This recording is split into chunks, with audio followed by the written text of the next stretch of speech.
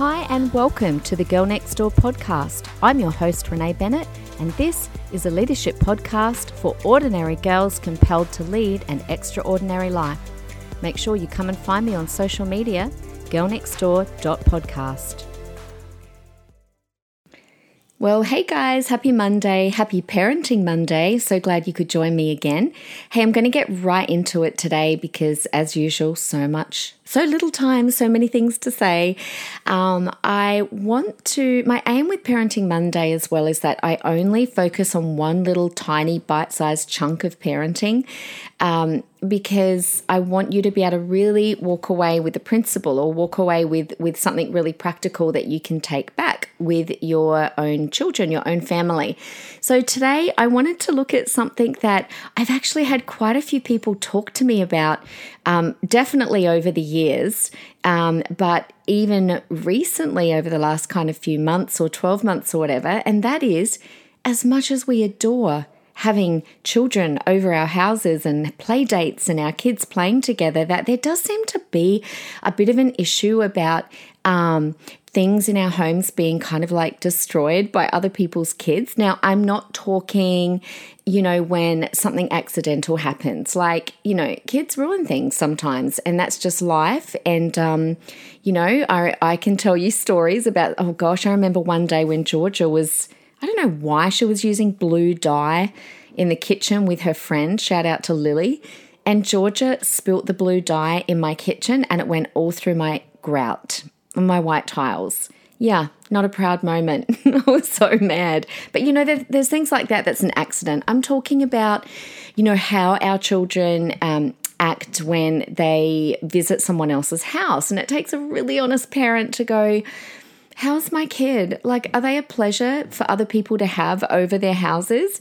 Anyway, I thought I'd do a little bit of my own research on my Instagram, and honestly, I kind of was half laughing, half mortified at some of the things that you told me, but I said it was confidential. I don't want to give stuff away, but I just put something out there and said, hey, has anything been ruined when other people come over to your houses? And look, it was interesting, from particularly the irreplaceable things like childhood dolls that were passed down from us to our kids, and then another, a friend comes over and ruins the doll, or someone spoke about their grandmother's patchwork quilt that she made that a child came and ruined, or plants was a common one. People's plants. I'm like, don't touch my plants, people. My house is like a hothouse. Plants grow. No, hothouse, greenhouse. Things like one kid, I shouldn't, I don't want to give things away, but quite a few people said their lounges have been ruined by other people's kids. Oh my gosh, I'm mortified. Someone had like a white lounge where someone a kid drew in permanent texture. Walls have been drawn on with pens and crayons. People's jewelry that have been kind of broken and ruined. Oh my gosh, the list is endless. And so I really wanted to kind of address this because, we don't want to stop having kids over our houses just because they might not be really well behaved. But what I want to talk about is, how can we get our children, sorry, I keep saying kids, but how can we get our children to come to a place where they are an absolute pleasure to take anywhere? And it starts in a place that you might not kind of put two and two together, and that is to do with this whole issue of child-proofing our home. So that's what I want to talk about, because you kind of don't realize how when we over child-proof our home, we're actually not giving our children an opportunity to learn boundaries and respect for property, because we're always kind of keeping everything hidden or locked away. And so then years down the track, when we take our kids to other people's houses, they haven't learned that dreaded word, no, don't touch. And so I want to kind of pull it right back. And of course it starts in the home, but I want to talk about, rather than child-proofing our home, I want to talk about home-proofing our children. So I also would love to give you a few practical examples of the kinds of things that I taught my kids in my house, and and the expectations I had when I would take them to other people's houses. And, they worked because time and time again, Cameron and I would hear, comments like if we would visit someone else's house, then when we were leaving, we would constantly hear, oh my goodness, the Bennett children are welcome here anytime. It's a pleasure to have the Bennett kids here. Cameron and I would even get stopped often on planes or in cafes by strangers who would often say, hey, I've just been watching your kids and they're really well behaved and we just want to compliment you guys. And not that we do it for that reason, but when you work so intentionally and so hard on something as a parent, it's really nice to be rewarded for it. Okay, so can I start by asking you a question?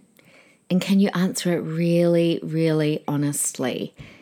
Are your children seriously well behaved in other people's homes? Are your children really respectful of the property in your own home? And I want you to really think about that honestly and think about when you take your kids somewhere or even in your own home, do they treat the property, your property and other people's property with respect? And of course, one of the reasons that, and I always talk about the why behind the what, the reason that we should teach our children to respect our property, their property, and other people's property is because what we're saying is we're valuing the person who owns it. Now, teaching this value starts in the home. It starts in our own house. So we can teach this, and these are the two things that I wanted to put together that you might not have thought of before, but we can teach this by not over child-proofing our house, but instead home-proofing our child. Let me just say that again. We can help teach this value of respect by not over child-proofing our house, but instead home-proofing our child. Now, every child under the age of 2, probably under the age of 4, 5, 6 more, does live in the world of me, myself, and I, so particularly really little children. Now, if we only ever child-proof our house and we never set boundaries, never teach them that some things are off limit, never teach them the word no, don't touch that, then they never learn to think of the world outside of themselves. So setting boundaries is really powerful when our children are little because it begins to move their restricted view of the world from self to others because now tangible property is involved. It's a really powerful way to teach this. And since this is the world that he or she is going to live in for the rest of their life, we really should begin as we mean to go as parents. But let me just make the distinction between safety and child-proofing your home. I'm not talking about safety here. By all means, you should, child-proof to the extent that you want to keep your environment safe for your children or other people's children. So my home was always safe, We always took safety precautions, clearly made sure that the pool fences were always right and the gates were working, and we bolted bookshelves to walls and put fragile things up high and put the knives away so they couldn't reach it and put the locks on the oven so that they couldn't just press a button and start it. All of those kinds of things are really important, and it's our responsibility to provide a safe environment for our children. So I'm not talking about that. I'm talking about over child-proofing our home instead of teaching them boundaries. So to baby-proof your home or to child-proof your home means that you will physically rearrange your living area so that your child is never placed in a situation where you'd have to limit his freedom of exploration or confront him with those feared and dreaded words, no, don't touch that. So it's child-proofing beyond safety. Cameron and I were chatting about this because I told him I was doing this podcast, and I'm like, babe, I don't remember ever actually putting any latches on anything or actually child-proofing our home other than making it safe. Like, am I remembering correctly? And he agreed. He goes, no, we didn't. We literally never. I don't remember ever putting any barricades up, never put any latches on any doors, none of that. I always put my children in, made sure that they were safe in a safe environment. And if I had to go and do something or I was distracted, I would put them in their playpen so that I knew that they were safe. I'm sure playpen's not the right word to use now because it sounds like a big pen, but I would put them in their playpen to keep them safe. I didn't just lock everything up in the house so that they could just wander and have free reign. So childproofing means that you're constantly rearranging your environment so your child never has to be taught no. Now, if you go back to my other couple of 3 podcasts that I did on discipline and first-time obedience, I talked about how it's a really powerful thing to be disciplining our child, because rather than, like, when we rearrange our life or our environment for our children, that means that they're allowed to just act upon any whim and any passion and anything that they want to do at the time.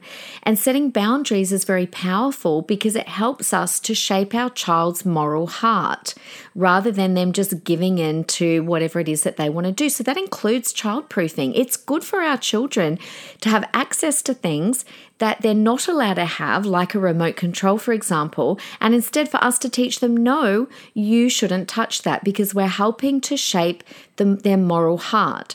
And it helps them to think outside of themselves and that the world's not all about them.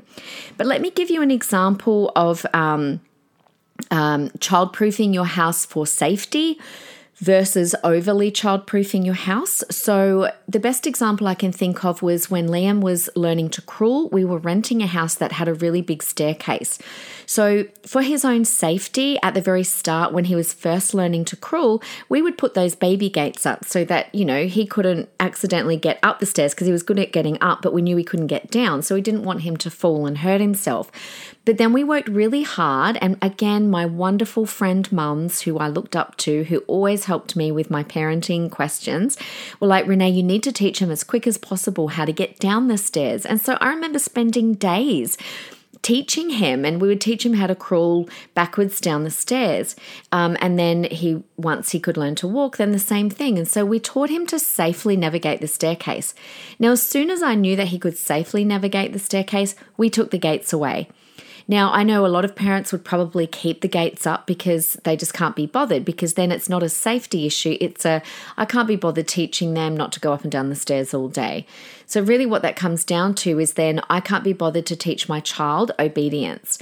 So instead, I knew I wanted to take those gates away because they were really annoying for every other adult that came into the house, because everyone had to come down the stairs to get down to the kitchen. It was kind of like one of those houses, came in at the top level.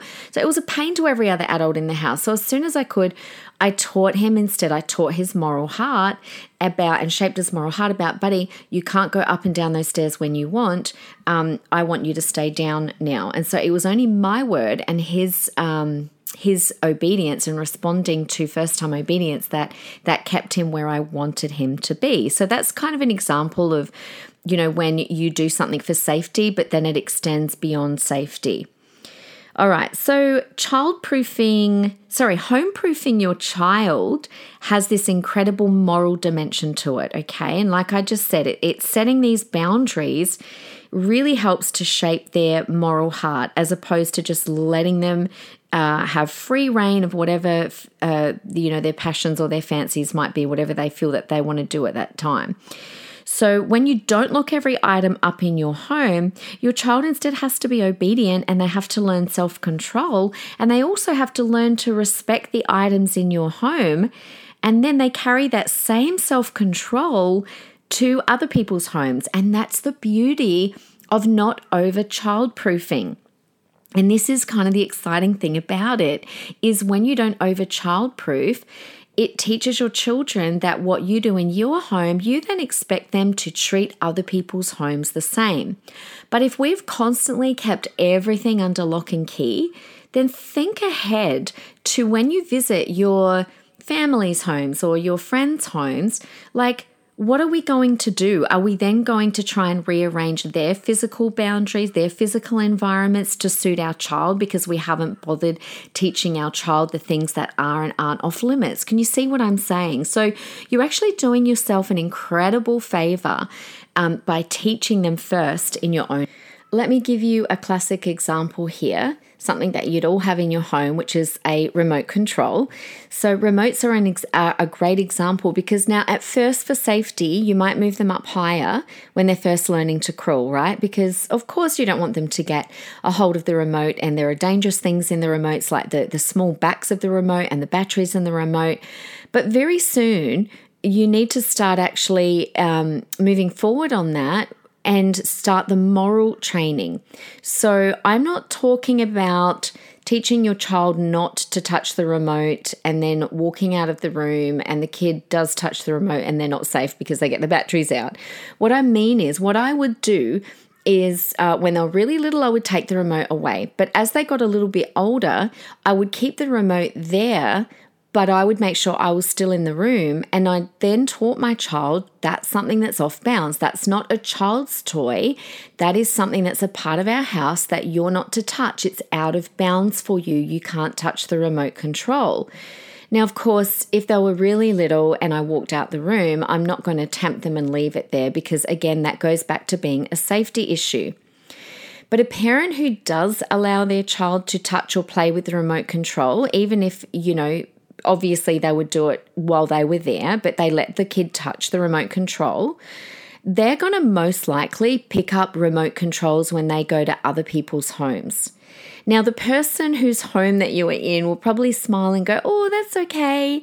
But I can almost 100% guarantee you that on the inside, that person is actually thinking, please put my freaking remote down. I actually had a kid years ago back in Adelaide actually lose my remote control because they played with it. I was so annoyed and couldn't find it and had to go buy a new one. So childproofing for safety and childproofing because you've got no control over your child are two completely different things. So my house was safe, but once I knew my house was safe, I did not childproof any further than that. So the other thing that you need to do when teaching boundaries to your children in your own home is to be consistent. So decide what's off bounds and make sure that those things are off bounds all the time. Don't let a child have something one day and then you don't let them have it the next. What's off bounds today should be off bounds tomorrow. Also, don't give them any freedoms today that you have to take away from them tomorrow. This is actually a great parenting tip for a lot of different things, but just in this context, I'll use the remote control again as an incredible example. You know how sometimes you have old remotes lying around, ones that you don't use anymore and they don't have the batteries or anything in them. I know it's really tempting to give your child that remote to play with because you're like, oh, I know it's safe. It's fine. But your child doesn't know the difference between an old remote with no batteries that you don't mind being ruined or going in their mouth or whatever. They don't know the difference between that and an actual remote control. So don't give them something to play with like an old remote because you think, oh, that's just a toy now. But then in a little while to come, you're going to have to stop them from touching an actual remote. So don't give them a freedom that you're going to have to then take away from them because you might understand why, but they won't understand why. So the third thing, in case you're following, I had 3 points. The first one being, of course, take necessary precautions and safety. Secondly, be consistent. But the third thing is always be guided by the principle that you want to teach your children to treat other people's things with the same respect that you want your things to be treated. And that goes to, think about that in the context of their toys, that they should treat other people's toys in a manner that they want their toys to be treated. I know I've had my kids come to me many times crying, oh, so-and-so ruined my toy. And one of the reasons my children would get so upset when another child would ruin, on purpose, by the way, I'm not talking an accident, I'm just talking about kids that are just careless. My children would get so upset because we were so hardcore at home about looking after our things and treating our things with respect. So the standard that we want from others is the standard that we should demand from our children. And like I said before, you will be amply rewarded when you hear over and over again, hey, the Bennett children, or whatever your last name is, the so-and-so children, they're welcome in our home anytime. All right, so I wanted to give you a couple of examples of maybe some of the rules that I have in my house and that would extend to other people's houses as well. Because again, remember, what you allow in your own home, they are going to treat other people's homes the same. So if you let them run all over your lounge chair with their shoes on and you don't mind that, that's kind of fine for you, but you need to remember, what about someone else that doesn't like that? Think about I know I don't like that. Think about the people with the white lounges. I can guarantee you they don't want children running over the lounge with their shoes on. So we probably have got room to up our game in our own homes. So here are a few of my examples. I know that I'm a super tidy kind of person, but again, this is the thing. I kind of don't apologize for my standards because I could take my kids anywhere. I could take them to a cafe. My kids' teachers would always comment on what a pleasure my kids were to have around. And one of the reasons was that they always looked after their own things. They always had pride in things. They took pride in the things in their classroom. So it just extended to every environment that my children were in. So our own lounge was definitely one of them. So our children were not allowed to run around on our lounge chair. They weren't allowed to have their shoes on our lounge, and they weren't allowed to eat on our lounge. I'll talk about eating in just a second. They knew the things that were off bounds. So remotes were off bounds. Obviously, touching my plants were off bounds. Touching anything in our bookshelves were off bounds. Anything that was an ornament that just wasn't a child's toy was pretty much off bounds. Our children never ate walking around at our house or at other people's homes. So I would always insist that our children would sit either in their high chair or at the table when they ate. And they didn't throw food around either. If my children ever threw anything off the high chair, I would pick it up once and I would tell them no. And if they threw it again, then I took all the food away. I was like, no, you're playing now. So I didn't want to have a tsunami of food underneath my children's high chair or every time they ate at the dining table. And some people say, oh, but the child has to learn to feed themselves. Yeah, they do. But if I was going to end up with pumpkin and potato and everything else on the floor, then my child wasn't ready yet to feed themselves. And so I would still feed them. And then I would start with bigger things. I would start teaching them to eat themselves with something bigger, like one of those child kind of finger biscuit things that they could hold, and something that was bigger rather than the tiny little things that would end up all over the floor. My children always knew when they were in someone else's home, they weren't allowed to run around eating. Even if the host said it was okay, I still insisted no, because honestly, I just didn't want my children to go to someone else's house and that when I left, the host had to, go around and clean every fingerprint, all of the food off the floor, all the sticky finger marks. They had to mop. I didn't want that to be my friend's experience when we left their house. I never locked my cupboards with latches or any of the drawers. I taught my children that they were off bounds. And like I said, if it was a safety issue, if I moved out of the room, then I would put them in their playpen. I did allow them one drawer, actually, because often they'd want to come and sit at my feet when I was cooking in the kitchen. So there was one drawer at the bottom, and I just filled it with all fun kind of things, anything that was wooden or plastic, plates, cups, wooden spoons, and they loved it. I remember Ashton would take everything out and put everything back in again over and over while I was cooking. So he knew that one drawer he was allowed to be in. I had really strict toy rules. I had all of my toys. I'm going to podcast on this, actually. I want to help you guys with some of your organization because I only had one lounge when my children were young, 3 little children under the age of 5 and one lounge that they had to share with the adults. And I just didn't want people to have to come and be stepping over toys all the time. So, I had all of my toys in boxes and I would pull one box out or 2 boxes out.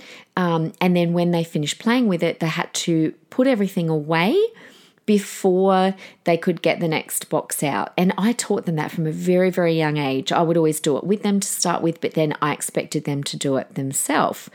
In fact, this is a really good thing. It's not good just to let children have free reign of every single toy in a toy room. It's good for them to learn, and this is my teacher side coming out, it's good for them to learn to focus on one or two things rather than to move from item to item. So it's actually a really good thing for their development anyway, to put their toys in boxes and just bring them out one at a time. When they came in from the pool, they had to dry off outside before they could come in.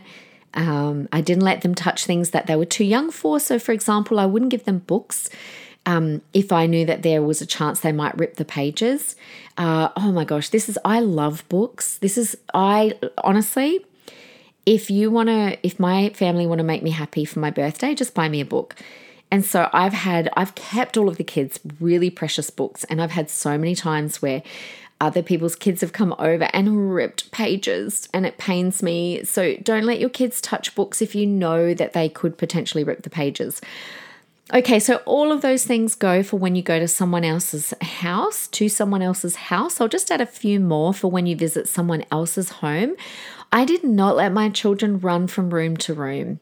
I just think it's really rude. I just think, I didn't want my kids running around into the parents' bedroom or, just areas that weren't for them. I'm like, no, you play where in the lounge room or outside or in the toy room or one of the bedrooms. You don't go running from room to room. Like I said, if they had a snack, I would insist that they sat on one spot on the floor or at the table. The other thing too, don't let them go opening cupboard doors or fridges or pantries in other people's homes. And the other thing I would do always is whenever I left someone's home, I would say to my kids, we're going to leave their home even better than how we found it. And so I would always get my children to help pack up the toys. And even if the person would insist, no, we'll do it later. I know I've said that, but gee, I'm glad for the help when I get it. So I've always taught my kids, no, let's do it together. Many hands make light work. And it just teaches them respect for other people's things. So there you go. Look, I could go on more about this. I reckon I could do a whole one on how to take your child to a cafe and for it to be a delight for everyone else around them to have your child at the cafe. But I think that's a whole other podcast. So anyway, that's today's. So that's your homework for this week.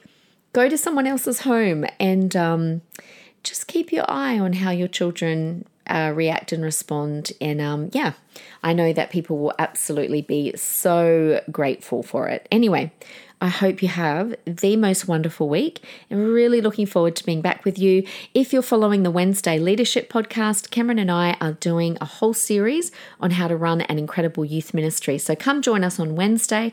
Otherwise, we'll be back next Monday. Bye. Make sure you come and find me on social media, girlnextdoor.podcast.